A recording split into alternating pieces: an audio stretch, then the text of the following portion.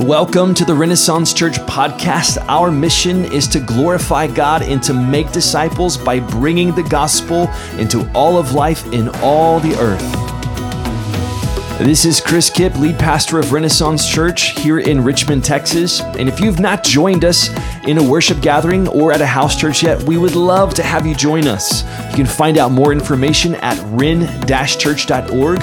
And I pray that you are encouraged and edified by the proclamation of God's word today. We are going to begin something new today, a new series called You're Invited. I want to spend a few weeks looking at invitations in the scriptures. And I'll just let the cat out of the bag, as I'm going to be calling all of us to invite someone here to Renaissance Church. Okay, so that's what we're going to be doing. But I want to talk about why in the world would we ever do that? Have you ever considered how different your life might look if it wasn't for an invitation? And not all of those were good invitations. I remember being a young man. I was a freshman in high school. I've told you this story before. I had moved into a new school. It was a private school that had chapel services. I was in an awkward stage as a young man. Oh, we have some awkward stages in our lives, don't we? And this stage, I would call it my ghetto rap phase of my life, okay? I had big baggy jeans, and I had a pinky ring that I wore. Super cool, right? And I think I had like a nice little chain that I wore around my neck. And here I am, this sort of unknown new kid at a private school with my pinky ring and my baggy jeans, right? And in the middle of the prayer during chapel, okay, everyone's head is bowed. In the middle of the prayer, I feel a slight tug on the side of my baggy jeans. And in the middle of the prayer, the spirit of revelation came. And it wasn't a revealing of God's word. It was revealing of my whitey-tighties, okay? Somebody behind me yanked on my pants in the middle of the prayer. I pulled my pants up as fast as I could. And I just swung in the middle of chapel. Not my brightest and best moment, okay? And so funny things started happening. And first was that I didn't get beat up after school, which I was really expecting that to happen, okay? That was number one. But secondly, I went from being the kid that nobody knows to, hey, you're the kid that hit somebody in chapel, aren't you, right?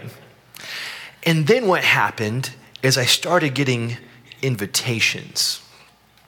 And it was, hey, we're having a party at my parents' houseboat this weekend, and you want to come? And did you know that, parents, they just don't, they let all these teenagers go on their houseboat, and there's alcohol and other things, and there was no parents there? And that set a trajectory for the first 3 years of my life as a high school student, all because of an invitation. And I just wonder how many of us probably have had years of struggle, maybe regrets, addictions, things that have plagued us, and it's all because somebody said, hey, come along, right? The power of an invitation. What difference would an invitation make? And the thing is, the way that we make a difference in somebody who has maybe borne the negative effects of the wrong invitation is we do that with the right invitation. The right invitation. That's what I want to talk about today. We're going to be in John chapter 1. If you have a copy of scriptures, you want to go there with me.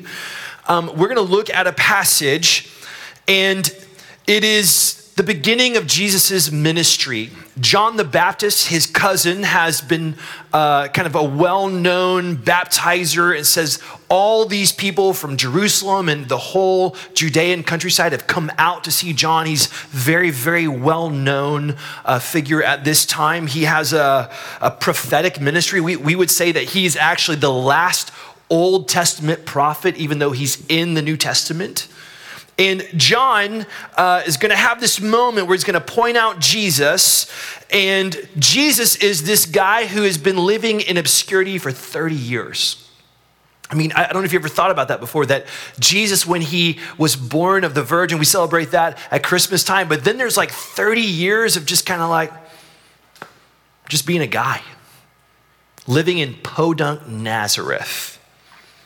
And this is a moment at the beginning where he's beginning to call his disciples, and in the few verses that we're going to read, there are arguably 7 invitations within 16 verses. And so read along with me and see if you catch them.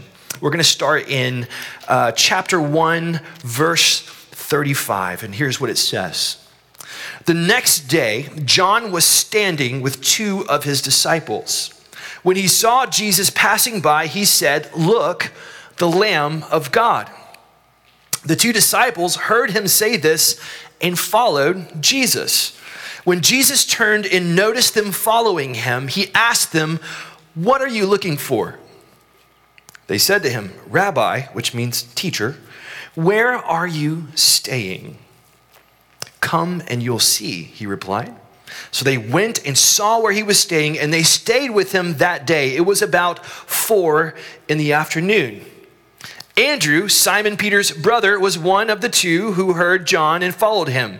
He first found his own brother Simon and told him, "We have found the Messiah," which is translated the Christ. And he brought Simon to Jesus. When Jesus saw him, he said, "You are Simon, son of John. You will be called Cephas," which is translated Peter. Verse 43. The next day, Jesus decided to leave for Galilee. He found Philip and told him, "Follow me." Now Philip was from Bethsaida, the hometown of Andrew and Peter. Philip found Nathanael and told him, "We have found the one Moses wrote about in the law, and so did the prophets, Jesus, the son of Joseph from Nazareth." "Can anything good come out of Nazareth?" Nathanael asked him. "Come and see," Philip answered. Then Jesus saw Nathanael coming toward him and said about him, "Here truly is an Israelite in whom there is no deceit." "How do you know me?" Nathanael asked. "Before Philip called you, when you were under the fig tree, I saw you," Jesus answered. "Rabbi," Nathanael replied, "you are the Son of God. You are the King of Israel." Jesus responded to him, "Do you believe because I told you I saw you under the fig tree? You will see greater things than this." Then he said, "Truly, I tell you, you will see heaven opened and the angels of God ascending and descending on the Son of Man." This is the word of the Lord. So here we have this beginning of Jesus' ministry, and he's beginning to call these first disciples. And here we have John, who has this kind of like supernatural moment, right? He has this spiritual sight to just know who Jesus truly was. John was his cousin, and it wasn't until John sees the dove descend upon Jesus when he's being baptized where he's like, "This is the one." And he recognized, my cousin is the one that I'm to prepare the way for. And he says, "Look, there's the Lamb of God." And these 2 disciples begin to follow him. Again, another supernatural thing begins to happen as Jesus has this spiritual vision of Nathanael who's under the fig tree. And so when Nathanael comes up and he says, "I saw you," and Nathanael's like, "You are the Messiah, the Son of God." So we have all these incredible things happening, but I want us to look at specifically the invitations that are happening in the middle of all this. There are arguably 6. Did you find all 6? There's 4 obvious ones, and there's 2 kind of implied ones. We have John, who points to Jesus, right? And the 2 disciples follow, so John. Then we have Jesus to the 2 disciples. We have Andrew to Simon. We have Jesus giving Simon his new name, Petros, Peter, which would be important later when he says, "Upon this rock I will build my church." Jesus to Philip, Philip to Nathanael, Jesus to Nathanael. I mean, there are invitations all over the place in just a few verses. And I just want us to consider what difference an invitation made in the lives of these first disciples. So the first thing this morning is I just want you to notice what they were invited to. And this is important for us. If we're going to be people who invite people, what exactly are we inviting them to? Here's the first thing. They were invited to a different pursuit. Andrew and Peter, if you know anything about them, if you've watched The Chosen, if you've read the New Testament, you probably know these guys were fishermen. And so that was their business, but they have just now, they've seen Jesus and John saying, here's the Lamb of God, and they begin to follow Jesus, and it's a new pursuit for them. Right? You have Andrew, who's been a disciple of John the Baptist. He's been intrigued by John the Baptist. He's been there studying. He's taking notes when John's talking, right? He's his disciple. And then John says, no, that's the Lamb of God. And he's like, oh, this is better. And he goes in a new pursuit. They were invited to consider a new direction for their lives, a new path, a new pursuit. I remember when I was at that houseboat party as a young man, and I'm there with, if you've ever been around drunk people before, and they tell the same story over and over again. Have you ever seen that before? Yeah. And so here I am on this houseboat with these students, classmates that are intoxicated, and they're telling the story about the other times that they were intoxicated. That's the most fun conversation in the world, right? No, right? I'm just sitting there like, oh my gosh. And maybe I was an old soul from the beginning, I don't know, but I had this realization as a young man, this is it. Like I'd hoped for this opportunity to be cool, to be in the crowd, and now I'm here and I'm like, oh, really? It was later in high school when my Aunt Barb, she invited me to go on a summer camp with her church in Dallas. The summer camp was going to be in Colorado. And there was something in me that God had already been doing where I was just waiting for some other kind of pursuit. I'd seen that where this was going was really not going to be it for me. So I was just open. I was open to a different pursuit in my life. The second thing is that it was a different pursuit with new possibilities. There were new possibilities for them. We'd have to speculate why Andrew and Peter were even open to this. Like what is it about them that makes them see John point to Jesus and say, Lamb of God, and say, well, let's just go. Why was Andrew so intrigued with John the Baptist to begin with? And why did he begin following Jesus after John points him out? And I'm just guessing that they're having the same internal thing that probably most of you have had, is that there comes a point in your life when you recognize something's missing. There's something missing here. And I don't know what that is, but I just know that it's not here yet. And so there's an openness to these new possibilities in this different pursuit. And I'm guessing that all over our community, people in your own life, there may be people who have been pursuing New Age spirituality, or maybe a different religion, or maybe sex, drugs, and rock and roll, or drinking and drugging, or maybe they've been pursuing professional achievements or the perfect suburban family. And deep inside, they know something's missing. There's something that I thought was going to be delivered as I got into this, this way of life. When I got to this level, when I got to this point in my life, I just thought that it would kind of come together for me. I thought I would feel a certain way when I got here. And then they get there and they realize, no, there's still something missing. And inside, people are desperate for new possibilities. So they have this different pursuit with new possibilities. And the third thing is that it's in closer proximity. Closer proximity. And there's these invitations. In verse 38, it says, Jesus says to them, they said to him, Rabbi, where are you staying? Jesus responds, come and you'll see. I like that. Come on over. I'll show you. And Jesus welcomes them in. In verse 43, Jesus finds Philip and he's like, come follow me. When Simon comes, right, and he just says, look, hey, your name now is Peter. It's like this initiation. It's like he's just saying come, like over and over again. He's saying come, and he's saying specifically, come near me. Follow me. Each person is invited closer, in closer proximity to Jesus. And you might be thinking, like, how does inviting someone to church bring them into closer proximity to Jesus?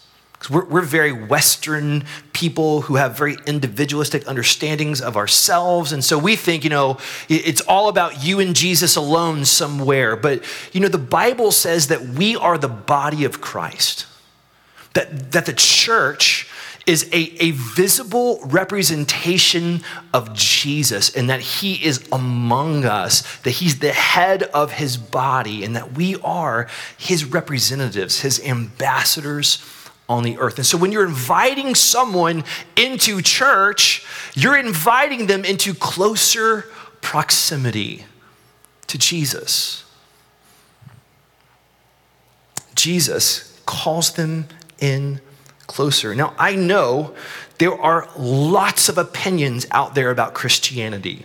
This week, I had a friend who I think he's a Christian. He's across the pond in the UK. And he put a post up.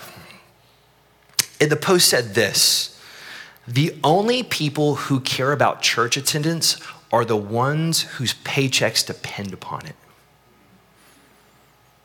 Now, I'm a pastor, and I saw that, and I was immediately grieved.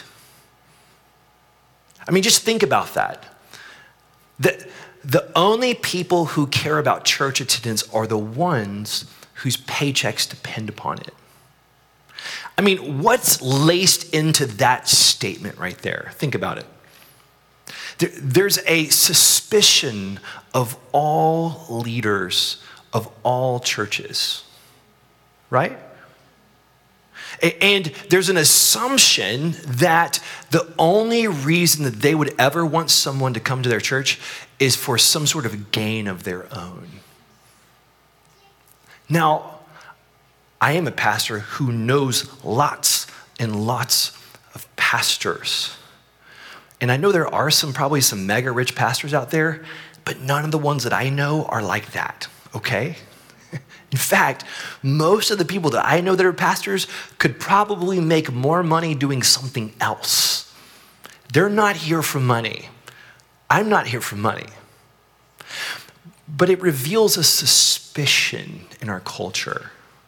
There's a suspicion about people who invite people to churches, or why would a pastor even encourage his congregation to invite people to churches? I was thinking of another story that a pastor shared. He was in a closed country, and it was late at night because the people are persecuted. The Christians are persecuted. They can only meet in the evening under the cover of night. These are people who are working long, tedious jobs during the day. Most of them are manual jobs.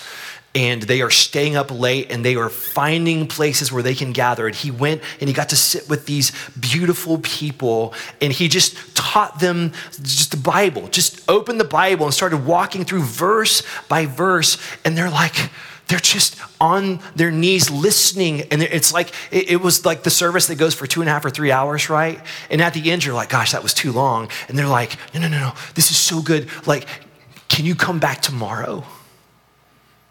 And so these people were going to walk home in the middle of the night. They were going to sleep for 2 or 3 hours. They were going to wake up. They were going to work their manual labor job. And then they were going to stay up late again and come back because they were still hungry for the word of God. And here we are saying, the only people who care about church attendance are the ones whose paychecks depend on it. And I just think that the Lord is wanting to wake up the American church. He wants to wake us up and say, whoa. Do you understand the blessing that you have, that you can come in the middle of the day in a public building and you can learn the word of God together? It's a totally different attitude. What I'm not calling us to marketing. I'm calling us to mission.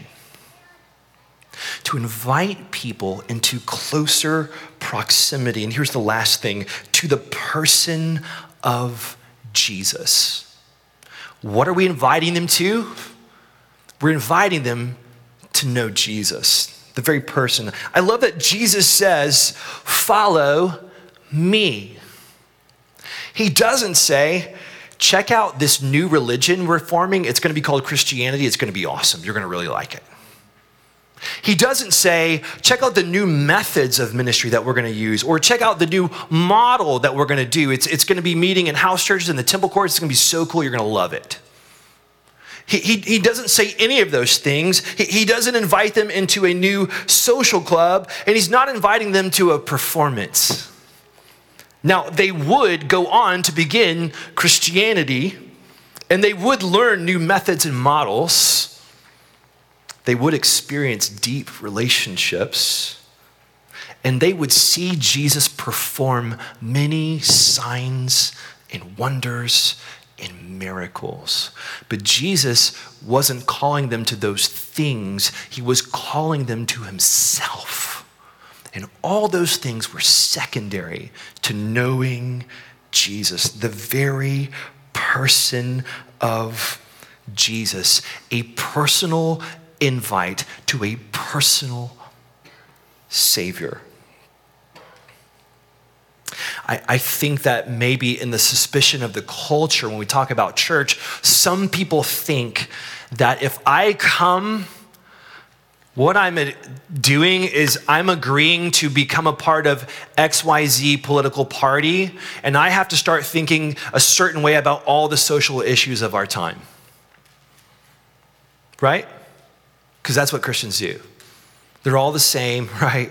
And they all do the same things, right? And so there's a little bit of skepticism around that. And I think that people are afraid of the label of evangelical or conservative oftentimes.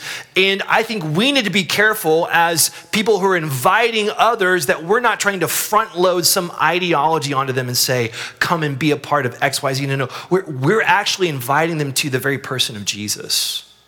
And every one of us has a journey where Jesus is changing us, and our thoughts and our hearts and our ideas about all the things that are in front of us today are being changed by Jesus. But we don't say, hey, do this and then you'll be ready for Jesus. It's like, no, this is all backwards. It begins with a personal Savior, the person of Jesus who comes into our lives and begins to reorient our hearts and our minds. And so I think it's important for us that we remember what it is that we're inviting people to. We're inviting people into a different pursuit with new possibilities in closer proximity to the person of Jesus. And I just want to say, if you're here and you're hung up on XYZ social issue, I just want to invite you to press pause on that and press play on the person of Jesus. And just let him do what he does inside of your heart. So that's what they're invited to. I want you to notice with me who's inviting who. Who's inviting who? In verse 36, John the Baptist says, there he is, the Lamb of God. And of course, we've said that John was well known. And John represents to us that tested, trusted leader. And you probably have some people like that in your life that are tested and they're trusted leaders. Or maybe you are the tested and trusted leader. That people have known you for years. They've watched your life, and they may not believe what you believe, but they believe that you believe what you believe. Because there's this tested, trusted pursuit of your life that's been consistent. And you are a tested and trusted leader.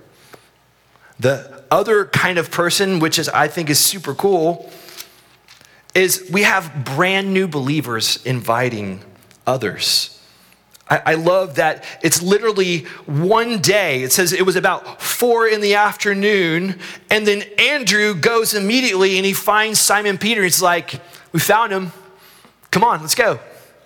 Come and see him. We have Philip, who's invited to follow Jesus, and Philip's first thing is like, I'm gonna go get Nathanael. He's got to know about this. And he brings Nathanael, and these are the people that have the zeal of a brand new faith. Like, this is him. This is the one. Like, the thing we've been missing in our lives, we found it. Like, come and see. And if we could put a spectrum on the wall and say, like, John the Baptist, brand new believer. You may not think that you're John the Baptist, but you might not be a brand new believer, but I'm going to guess that like you're somewhere on that spectrum, right? I'm somewhere in between John the Baptist and a brand new believer, which covers all of us. And what was so interesting is that the invitee becomes the inviter. And what I love about this is Jesus could have said, guys, I'm the team captain. Why are you inviting all these people? This is awkward now, right? Nathaniel's here. I don't want Nathaniel on my team. Why did you invite Nathaniel? But that's not what Jesus does. Jesus, we never are told that Jesus told them to go invite their friends. They invite their friends, and when they come, Jesus is like, come right in. Come on. You're invited too. Which means that when they were inviting, they didn't realize that Jesus was inviting through them. And when you and I invite people in to the kingdom of God, it's like we're inviting them, but what we don't realize is that Jesus is the one inviting them through us. I think about, I don't know if you've ever had somebody, if you have a desk that has like office supplies in it, and someone does that dirty trick where they take the paper clips and they link them all together. Have y'all done that before, right? Maybe your kids have done that to you. And so you go to pick out a paper clip and like all like 5,000 of them come out in one line, right? I kind of feel like the kingdom of God is like that. And that when Jesus called you, he was actually seeing you and all the people that were going to come to him through you. It's like he was picking up a paper clip and be like, oh man, look at this long chain of people. They're going to be invited through this person. I've said this before, that the kingdom of God, it's to you and it's through you at the same time. It's for you, but it's not about you. That God is working in you something that will go far beyond you. And the question is, who is inviting who? And the answer is, you and I are inviting, and Jesus is inviting all at the same time. So no matter where you are between John the Baptist and a brand new believer, I just want you to remember that you're not inviting them to see how awesome of a Christian you are. You're inviting them to see how awesome Christ truly is. So, what's your story? Who extended the invitation to you? And how has Christ changed your life? And what I simply want to ask is, are you willing to be used like that in someone else's life? Dr. Tom Rainier wrote a book called The Unchurched Next Door. It's the data is a little bit dated, okay? I'm just gonna say, I think the data is probably close to 20 years old, but this is what he found when he wrote this book. 82% of the unchurched are at least somewhat likely to attend church if invited. So 82%, 8 out of 10. Only 2% of church members invite an unchurched person to church, which means that 98% of churchgoers never extend an invitation in a given year. That's so interesting. And he found that 7 out of 10 unchurched people have never been invited to church before. 7 out of 10. Now, I don't know today if those numbers are exactly the same, but the trend is that people are way more open than we think they are. And a lot of times, I think God's just waiting on us, like, just invite them, right? Just invite them. And so what I want to call us to do is we've put these cards on every chair. We have more in the back.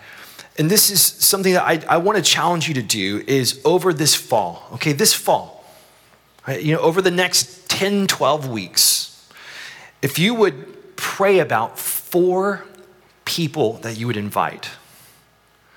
Now, what I don't want you to do is invite the same person 4 times, okay?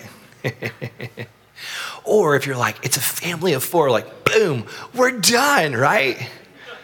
No, invite 4 different people or 4 unique invites. And here's why, is that every time you do this, you're gonna feel that little bit of nervousness in your stomach and you'll be like, should I invite him? Should I not? And then what you're gonna do is you're gonna get over that and you're gonna take that faith step and you're like, okay, hey, I'm a part of a church and I would love for you to come with me sometime. Just come and check it out. That simple thing. And what's gonna happen is that every time you take a faith step, you're gonna grow a little bit. There's gonna be something that changes on the inside of you as you begin to take that faith step of inviting another person to be a part of this church body. So I wanna challenge you to do that. And you can begin right now to pray about who is it, God? Like, is there anybody that you have already been working on that's open? Or maybe you're just like the craziest extrovert and you need like a whole box of cards and you're gonna be like at the grocery store, hey, come on, if that's you, awesome, great. We will buy more cards for you, okay? But begin to pray. Who is it that I can invite? And I want you to focus on 2 kinds of people. I want you to focus on the unreached and the disconnected. What I don't want us to do is become the church that invites everyone from all the other churches and we just put them all in this church. You know what I'm saying? That's not a kingdom win. We just kind of shuffle the deck. But rather, if we would begin to look like who are those that are unchurched or who just, I don't even know if they know Christ or they're just disconnected. Like I think that they're Christians, but they are totally disconnected from the church. Those are the 2 people I want you to focus on. And as we close, consider what difference can an invitation make? We probably all bear the marks of some bad invitations in our lives. But think about Andrew. After the death and resurrection and ascension of Jesus, Andrew, he makes his way around the Black Sea into what is now modern day Ukraine as far as Kyiv. He goes up a river up into Kyiv. And he became the patron saint of Russia, Romania, and Ukraine. He took the gospel into Turkey. And he went around and he basically said to people all around, you're invited. Think about Peter. Peter's kind of the one that we all know about because of Pentecost. He stands up and he gives the big thing, right? And it's so beautiful to see the guy that denied Jesus stand up and, stand for Jesus, right? He became a well-known leader in the early church. And he took these missionary journeys telling people about Christ, and he became the bishop of Rome in Antioch. And again, he's just telling everyone, you're invited. Philip, he took the gospel to Greece and what is now modern day Turkey and Syria, inviting people to Jesus. Nathanael's also known as Bartholomew. You'll see his name throughout the scriptures. He went to Ethiopia, India, and Armenia, and the legend has that he actually converted the king of Armenia to Christianity, which ultimately, it was this incredible story, and yet it resulted in his martyrdom. But he did it because he wanted them to know, you're invited. For me, my aunt's invitation resulted in me coming to know the person of Jesus. I started serving in a college ministry, and then eventually they began to ask me to do more things, and the church that was over that college ministry hired me. And then I went into this thing called full-time ministry, and that led to me actually planting a church called Renaissance in Richmond, Texas, so that you and I could tell more people, you're invited. And all of these began with a simple invitation. I just want to remind you that when our Savior stretched out his arms on that cross, that he was opening the arms of heaven so that he could say to us, you're invited too. And so this morning, what difference can an invitation make? It can make all the difference in the world. Thanks for listening to this episode of the Renaissance Church Sermon Podcast. To support our work, you can like, share, subscribe, or you can donate at ren-church.org.